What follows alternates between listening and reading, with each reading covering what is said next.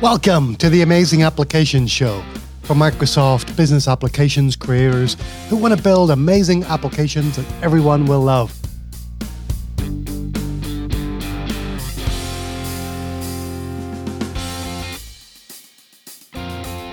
Hi, I'm your host, Business Applications MVP, Neil Benson. My goal in this show is to help you slash your project budgets, reduce your delivery timelines, mitigate technical risks, and create amazing agile Microsoft Dynamics 365 and Power Platform applications. The question on today's episode comes from Daniel Kerridge, a Power Apps developer at Ingham's Group here in Queensland, Australia. G'day, Daniel. Hi, Neil. I just had a question. I'm the only developer in my team, so I just wanted to know if there's a special version of Scrum that works in that scenario. Thanks in advance. Bye. Just before we get into Daniel's question, I just wanted to celebrate Ben Nip. He's an operations analyst at Group Health Benefit Solutions in Vancouver in Canada. He's a Dynamics 365 customer engagement and Power Platform enthusiast who recently took my Scrum for Microsoft Business Applications course and achieved his professional Scrum Master certification with Scrum.org. Congratulations, Ben. It's great to have you as part of the customery community.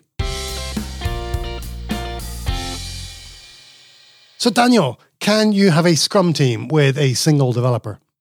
Scrum is a framework for applying an empirical approach to complex problems. A complex problem is one where we don't know and can't know all the requirements up front and don't know what the solution is going to look like until we've built it.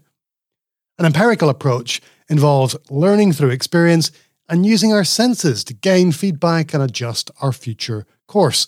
We work in short increments, inspecting and adapting the application we're building and checking with our users if what we've just built meets their needs. In the Scrum team, we have a product owner who is accountable for what the team builds by expressing the product goal and the backlog of requirements that emerges over time. We have a Scrum Master who coaches the team to refine their empirical approach. And we have the developers who turn the product backlog items into increments of done product. I like to say that it's the developers who turn the product owner's business aspirations into business applications. So there are those three sets of accountabilities in the Scrum team: the product owner, the Scrum Master, and the developers. But how many developers do you need? Earlier versions of the Scrum Guide said Scrum teams should have all the skills necessary to develop the product. And they recommended at least 3 developers as the minimum number of developers to do that.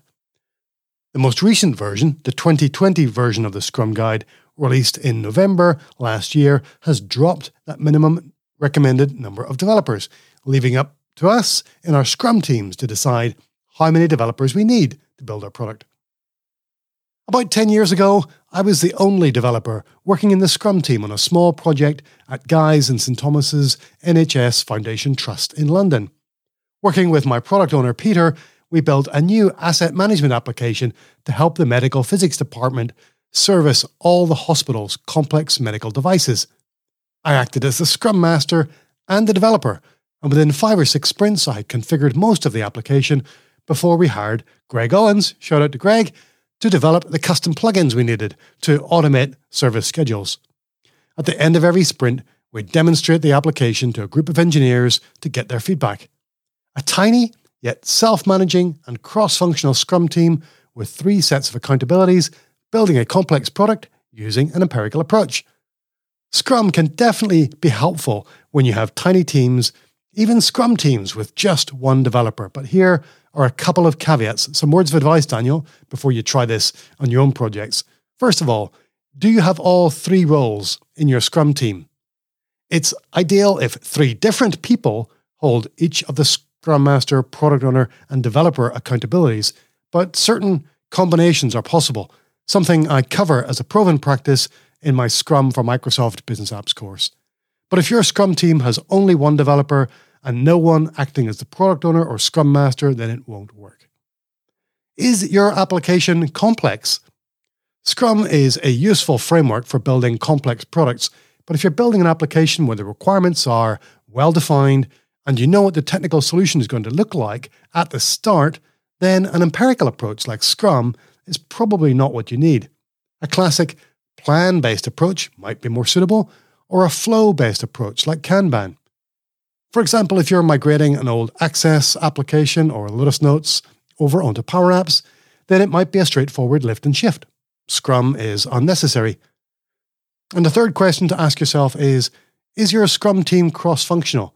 Do you have one or two developers, and do they have all the necessary skills to build the application and release it into production?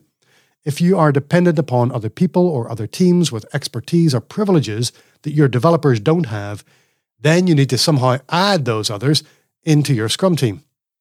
If your Scrum team can answer yes to those three questions, Daniel, then I think you can succeed with Scrum, even with a single developer.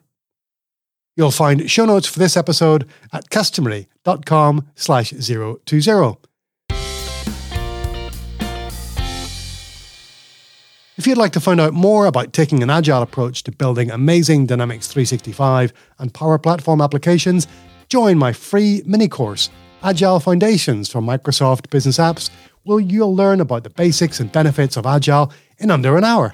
Visit customary.com/foundations and get started today.